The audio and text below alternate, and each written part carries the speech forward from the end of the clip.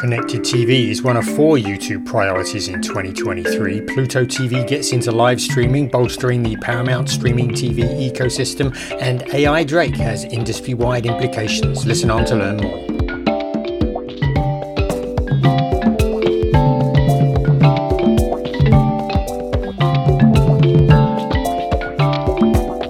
Welcome to this week's edition of Inside the Stream. This is Will Richmond from Video News, and that, of course, was Colin Dixon from End Screen Media there. At the beginning, Colin, how is everything going on your end? Pretty good, Will. Keeping busy as always. The week was full of lots of news. I thought there was lots of news about fasts this week, continuing to add channels. Even Comcast is leveraging fasts in its Xfinity service now, just like Fubo TV is leveraging it in its subscription TV service. So lots of moves about that. But I think we've talked quite a lot about fasts in the past, and we're going to be taking a little bit of a different direction today, right? Yeah, I mean, my attention has been a little bit diverted to the Celtics this week, who are seemingly doing everything they can to not progress in the playoffs, although they're not doing quite as much as the Bucks are doing. But we're recording late Wednesday here, so a lot of that is going to be sorted by the time we post this on Friday morning. And also, hard to ignore the kind of bloody Monday, quote unquote, that the media industry had on Monday between Tucker, of course, Tucker Carlson, Don Lemon, Jeff Shell, and the layoffs starting at ESPN. And I think a lot of good folks caught up in that right now as well. So thinking about those folks right now. And I am getting ready to head down to the Newfronts starting tomorrow. And I'll be there I'll be there Monday through Wednesday next week. So if anybody is going to be down there and wants to meet up for a coffee or anything else to drink, just catch up a little bit, I will be there. Please ping me. But I think we are now going to go ahead and get started, and I am first up, correct?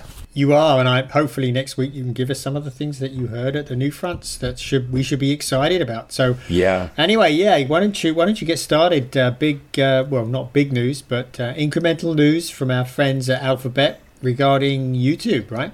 Yeah, YouTube is going to be the first Newfront presenter on Monday, and they're going to be doing it at this new building of theirs called Pier something. I can't remember the name right at the top of my head, but looks like it's going to be pretty cool. And yeah, so Alphabet reported earnings this week. YouTube, I think, pretty healthy, actually a little bit above Wall Street estimates, $6.7 billion in revenue, down just a smidge, down about 2.5% from $6.9 billion in the first quarter a year ago, 2022. So given all the headwinds in advertising right now, to be down just less than 3%, I think, on the revenue on the top line is very respectable. That's advertising only, of course. The subscription, the premium business, YouTube TV, premium, all positive comments. So sounds like they were up across all those, but they never break those out, of course. A little bit of color they mentioned in the earnings call. 4 key priorities. Shouldn't come as a surprise to anybody who's been following YouTube, but 4 key priorities. Spreading the use of shorts, all important shorts, engagement on CTV, driving the subscription offerings, and making YouTube more shoppable. So on the short side, they said the number of channels that have upgraded to offering shorts in their channels was up 80%, and the living room is the fastest growing. They said on the ad front that YouTube, some studies they've done, YouTube's ROI 40% higher than on linear TV. Key strategy point, they're looking to have YouTube become a, quote, one-stop shop for all things ad-supported and premium. So that feeds right into what they're doing with the NFL Sunday Ticket, which we talked about last week or the week before, where they're essentially unbundling Sunday Ticket subscriptions from an underlying subscription, unlike what DirecTV had been doing for many years, where it was essentially a buy-through. You had to have DirecTV service in order to access Sunday Ticket. So that's now going to be separate, a la carte offering. We talked about that. I think we both like that approach a lot. And YouTube has been lapping some very strong comps over the last few quarters from prior quarters during the pandemic and coming right out of the pandemic. So it's obviously no tree grows to the sky, but YouTube's still looking pretty darn strong from where I sit. And once the headwinds in the ad business turn back to tailwinds, I think they're a key beneficiary. I do too, and as we've talked about increased use on television, and that's certainly continuing. A couple of interesting things that popped out. One was that they mentioned that YouTube TV sub growth was strong. Unfortunately, they gave us no indication. They sort of said that they saw strong growth in subscription revenue from, quote, YouTube TV and from YouTube Music, both of which are strong drivers of subscriptions within the company. But that means if there's really been strong growth in YouTube TV, that means that they must be well north of 5 million subscribers now, because the last time they ever gave any update, which I think was sort of at the beginning of last year, beginning of 2022, they said that there was about 5 million subscribers. So that means that they're making progress even from there. And it looks to me like they're one of only 2 virtual MVPDs that are doing any growing at all at the moment. The other being Fubo TV. All of the rest are sort of stuck at the same number that they've been at for quite a while. So I got to think that that's partly because of the marketing power that YouTube is putting behind, or rather Google is putting behind the service. So that's the first thing. And the second thing, I want to cheer you up, Will. There was a note that suggests that the video quality is going to get better through YouTube TV. There was a note on Reddit from YouTube about some improvements that they were making, and apparently they're testing some encoding improvements and planning on streaming at a slightly at a higher bandwidth to improve quality. I looked in a lot of detail at the quality of the World Cup carried by YouTube TV, and I've got to tell you that I think there is room for improvement, and they were pretty close to over-the-air quality in my testing. But I think if they were able to boost that quality, they could achieve a quality that was better than over the air, which would be an achievement. I think it would be a real feather in their cap. I will say, though, they said this was only for 1080p. They didn't talk about their 4K, which people have to pay extra for, and which I was very underwhelmed with during my testing of it. So maybe it'll also improve the 4K experience. But anyway, those are a couple of things. I appreciate you saying that it's good news for me.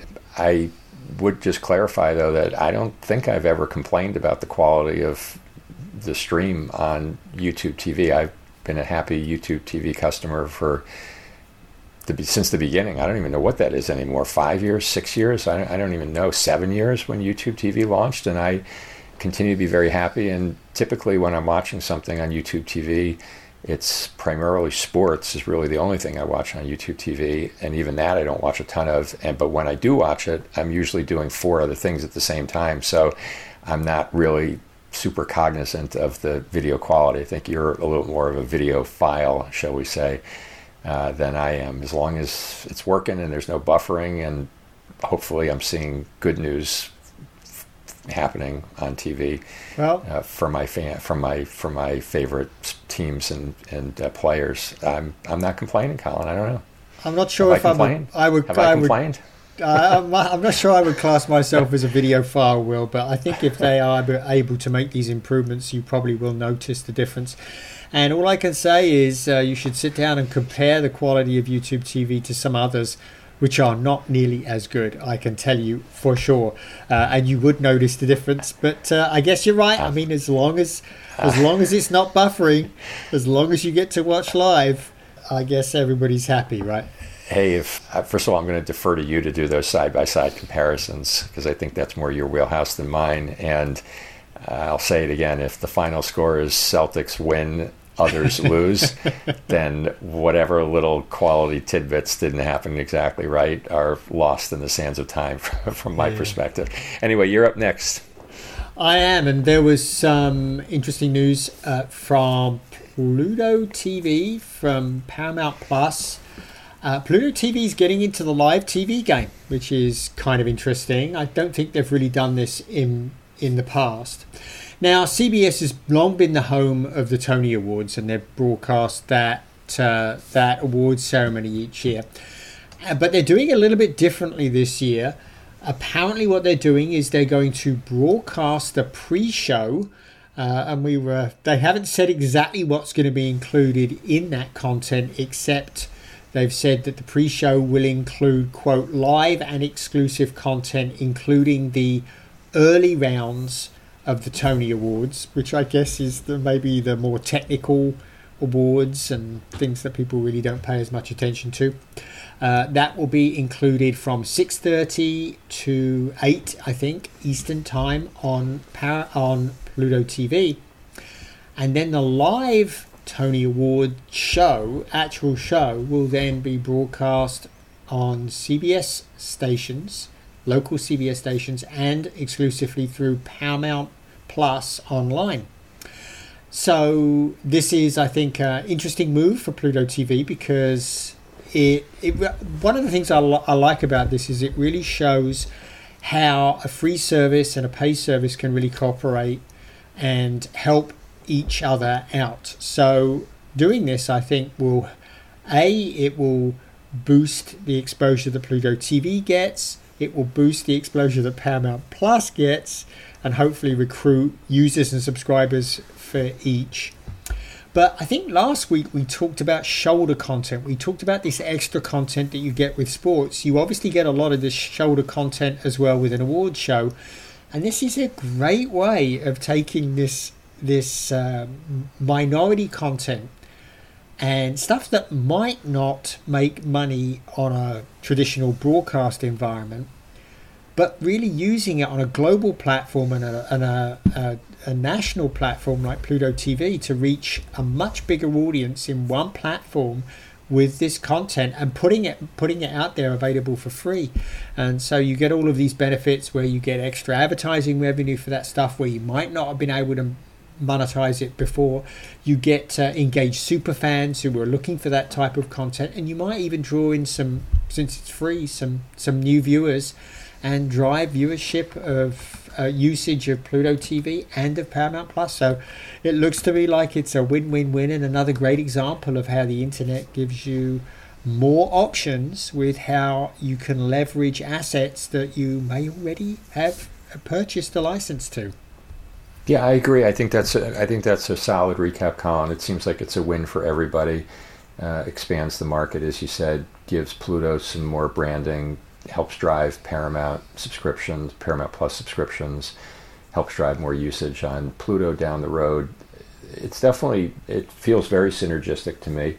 And to your point, I think with this quote-unquote shoulder content, in other words, the content that wraps around other, the main event, so to speak, I think we're going to see more and more of that going forward. It makes a lot of sense to have the, kind of fast or free services carry this stuff as well, for all the good benefits and reasons that you said before, for their paid services, to help their paid services. Yeah, and it really makes an interesting statement about the versatility of a fast platform like Pluto TV will. And it really makes me wonder about the future of broadcasting. I noted that the BBC, the Director General of the BBC, said at the end of last year that he thought that there was a strong possibility that the company could actually shut down its broadcast fabric in the UK within 10 years and move completely to a streaming model, which would be something. And I wonder if there's something afoot here in the US that's similar, where pretty much everything that you can do with broadcast, you'll be able to do it right here online through platforms like Pluto TV. I know that that's something that broadcasters aren't key to here. I note that the FCC is going to be helping Next Gen TV, ASTC 3.0, and trying to find a way to jumpstart that for the broadcast industry and protect those, 20 million homes or 18 million homes that are actually using over the air today. But makes you wonder about when you see Pluto TV doing live, and you see a lot of the platforms now starting to blend live and on-demand assets into linear channels and all doing that in the free environment. Well, makes you wonder about the future of the broadcast TV industry here too, right? Well, I mean, the broadcasters make a fortune of money from retransmission consent fees that they're paid by the pay TV operators. So it's hard to believe that they're going to be dropping that leg of their revenue model voluntarily anytime soon. The only, in my view, conceivable reason why they would do that is, and also as part of doing that, cough up that free spectrum that was granted to them decades ago, for which they paid absolutely nothing. The only reason I could see them possibly doing that is because the cell companies need that spectrum for some next generation 8G or whatever you want to call it service, and they're willing to pay, who knows what to reclaim that spectrum. But short of that, I don't know. I mean, I'd want to know more about why the BBC would say that for 10 years.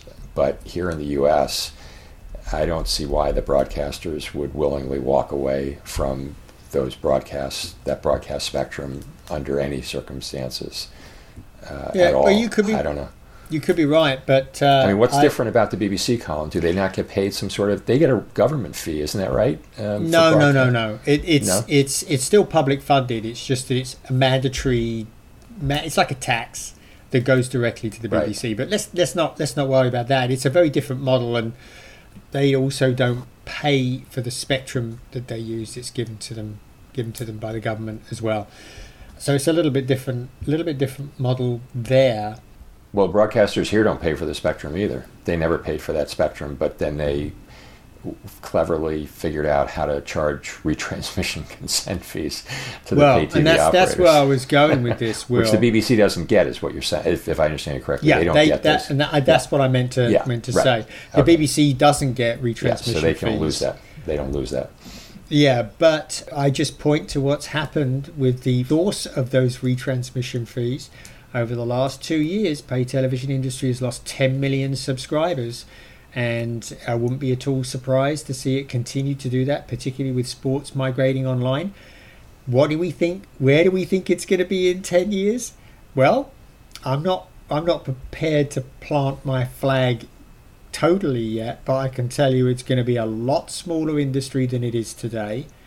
And those retransmission fees are going to be a lot smaller part of anybody that's in media, any broadcaster. It's going to be a lot smaller part of their financial, their revenue. So, well, yeah. I mean, I think that's indisputable. Yet, let's think about how big that iceberg is that's melting slowly. Right now, if you're a broadcaster and you get, just to make numbers round, $5 a month in retrans fees, and there are 70 million pay TV households out there, that's $350 million per month in retrans fees times 12, $4 billion a year, if I'm doing the math right, in retrans fees. Did I do the math right, Colin? That was right off the top of my head. That's the iceberg that's going to melt, as you're describing, over the next 10 years. Even if that melts by 50%, that's still a couple $2 billion. So again, I think they'd be pretty reluctant to do that unless, again, they got some better offer from somebody to cough that spectrum up and cancel out those retrans fees. Yeah. Did I do that math right off the top of my head? I'm not even sure. Yeah. It's a lot of money, but over the next 10 years, I think, what is it going to be? Half? $2 billion. Half the homes? Less? $2 billion. I don't know. Yeah, which is still a big number, but what will the streaming industry be generating at that time in advertising and subscription revenues? And I suspect the lion's share will be there. But I guess this is a much bigger topic we've maybe got time to deal with today in the podcast. Well, let's go from the frying pan to the fire as we undertake our third topic today with a little bit of trepidation here, because we're going to wander into the AI waters, which we have not done so much of in the past here on Inside the Stream, but I speaking just for myself for a second, have been really trying as hard as I can to stay up on what's happening with AI. It's obviously been impossible to miss over the past 6 months. It's really become a dominant theme in the industry, not our industry specifically, but tech in general, and even more broadly, societally in general. And surely, of course, we know there are intersection points with video, but a article that I caught up on over last weekend, which was published in The Verge last week, which I thought still seemed timely, at least to raise, and I certainly want to caution our listeners, they're not about to, find out what the silver bullet of AI is for video in this next 3 to 5 minutes, but it really did get my attention, this article in The Verge about this so-called AI Drake. Hopefully our listeners know who Drake is, but there was an AI-generated version of not even a version, it was a new song, it was a new work, but it sampled part of a Drake song, and also The Weeknd also, and that then triggered a bunch of different actions. Posted on Apple Music, it was posted on Spotify, YouTube, and TikTok. And without getting into too much detail, there were a whole series of things that then occurred with it being taken down, not being taken down, being put back up, a whole bunch of things. But the meat and potatoes of this item is that it raises a whole host of issues around fair use in an AI era, and whether fair use can be considered on an underlying or derivative work that might be generated by AI, as opposed to it being a copyright claim on the work itself. And of course, AI, that's the way it works, is that it's basically tapping into a set of data or a corpus, whatever the proper word is in that realm, to basically return answers or content that is packaged into natural language. That's the sort of magic under the AI hood. And here we have it being applied to music, and the implications are pretty complicated. It's not clear whether Google or Microsoft, where they would ultimately come out on this, because of course they are big investors and proponents of AI, so they need to be careful about not drawing the line too tightly on AI's ability to do these things in music, even though they have to be wary of legal action by the studios and other labels. So it's pretty complicated, a little bit hairy stuff, a little bit out of my sort of sweet spot, but caught my attention because, again, I've been spending a bunch of time trying to get up to speed on AI, just like a lot of people have, and this landed right in the intersection with video and music, and thought it was at least worth bringing up to our listeners' attention. And I'm going to include the link. We'll include the link in our posts on this, and I just, again, because we're not going to do this thing credit in 3 to 5 minutes, encourage listeners to take a peek at this post from The Verge, and it was written about in other places as well, because it, I think, really does just scratch the surface of what's coming here at the intersection of AI, music, and video.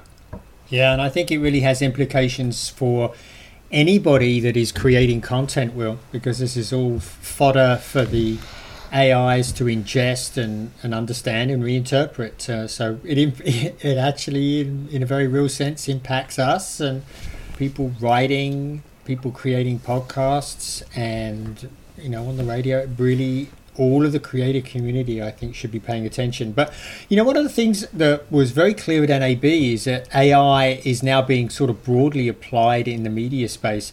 So I think the technology that's being used to ingest this content into the AI is worth spending a little bit of time just with a couple of examples of that I encountered at NAB. And the great thing about these examples is that there's no legal jeopardy here. There's no question about fair use, because it's the content that it's AI is processing, quote, ingesting, is owned by the organizations that are actually employing it. The two in particular I wanted to talk about, well, the first one was with a company called Newsbridge. And I really like the application of this, because what's happening here is the AI is being used to enrich the data, the metadata about the content. And it's so advanced now, Will, that the AI can actually recognize faces and locations and icons and whatnot within the video and tag the locations of that. And when I say it can recognize faces, it can. Like, for example, if you show it a video of Barack Obama, it will learn Barack Obama's face and be able to recognize that face in other videos. And I was talking with Frédéric Petitpont, who's the CTO of Newsbridge, and he was talking about their Mix T1 solution, what they're doing there. And this is really optimized for news. So they are able to process a whole bunch of videos and then use natural language to index and find videos. So, for example, you could ask it something like, show me Barack Obama playing basketball at the White House. And the AI has tagged all of those videos so that the information is there. The AI will process that natural language request, reach out and grab all of those assets that match that request, and lo and behold, you're watching a video of Barack Obama playing basketball in the White House. I thought that was very powerful, a very, very powerful solution. And this was also something that a lot of people were doing. I talked to another company called Veritone, and they're also doing that. But they sort of intimated that it could be taken one step further, which takes us more into the sort of Drake territory. But again, this would be in the context where the legal implications are much more constrained. They said that annotating video in this way allowed you to sort of take the chat GPT approach to a script. So there's certain types of shows that are quite formulaic, that a chat GPT type approach could easily create a script, pull the assets and put together a show of clips that sort of string together. And they sort of said, they gave an example like a show about 80s comedians. There you've got a ton of content, and what's the real struggle there is annotating that content and then being able to index it quickly, and AI solves all those problems. So it knows what's out there. It could actually create a script. So maybe Richard Pryor videos, a show about Richard Pryor, and it could pull those and string them together into a show, and then a human can review the different versions of that and decide which one is worth taking forward into a real show. So I thought that was interesting, but those two examples, I think, really give you an example of the power of AI that it's bringing to being able to interpret what's going on in video and in music and in all media, and allowing it to then go on to this next step, which is to actually create derivative works. Now, my two examples, all completely legal, no question about the legality of what's going on there, but I think it shows what could be going on with the Drake example. Yeah, well, this whole notion of generative AI, for sure, there are so many different angles to explore, and this is a bit of our first foray into this, and it's a relatively quick, brief one, but I think we're going to probably be spending a bunch more time on this going forward, Colin, because as you just mentioned, and as I think we all know, huge implications of generative AI on the creative process, the discovery process, the user experience, the monetization models, lots of stuff to keep an eye on. So I think we're going to think we're going to leave it at that today, except I think you have one last little tidbit about Netflix in 1 minute or less, just to follow on from last week. I do. Well, we talked a lot about Netflix last week, so I don't want to spend too long on this. But it looks like Netflix has been bitten by the K-drama bug. They're really pleased with the way shows like Squid Game, The Glory, and Physical 101 have done. And they are going to invest $2.5 billion into the Korean video industry. This is as much as they have invested, I think, ever in Korea. So this is a really big step for them. But boy, the popularity of Korean content really seems to be driving them to do it. So this really goes back to something that Ted Sarandos has been saying for a long time, and that is they really look for projects, for movies, etc., that they can invest in that have a strong local flavor but have also equally strong global interest. And Korean K-dramas are exactly that right now. So looks like we're going to be seeing a lot more Korean dramas on Netflix in the next year. Well, we're seeing more Korean dramas on Netflix because Netflix knows its data and they know what its viewers are watching, and if they're investing more, it's because that's what their viewers have told them in so many words they want. So that's the way it goes, right? Yeah, but really 15% of their content budget, that's, they're spending $17 billion this year on content, and they're going to send 15% of that to South Korea. That's a huge statement right there. The only thing I know about Korean content is the movie Parasite, which I thought was off the charts, original, compelling. So maybe I need to be watching more Korean content because that movie I really thought fantastic. Yeah, well, could be, we all will be. But anyway, I think we're just about out of time, Will. Okie doke, Colin. Anybody going to be at New Fronts next week who's listening in, please ping me. It'd be great to get together. And Colin, I'll sort of bring back what I learned, what I gleaned from the various presentations on next week's podcast. Already looking forward to it. Okay, take care. Thanks everyone for listening.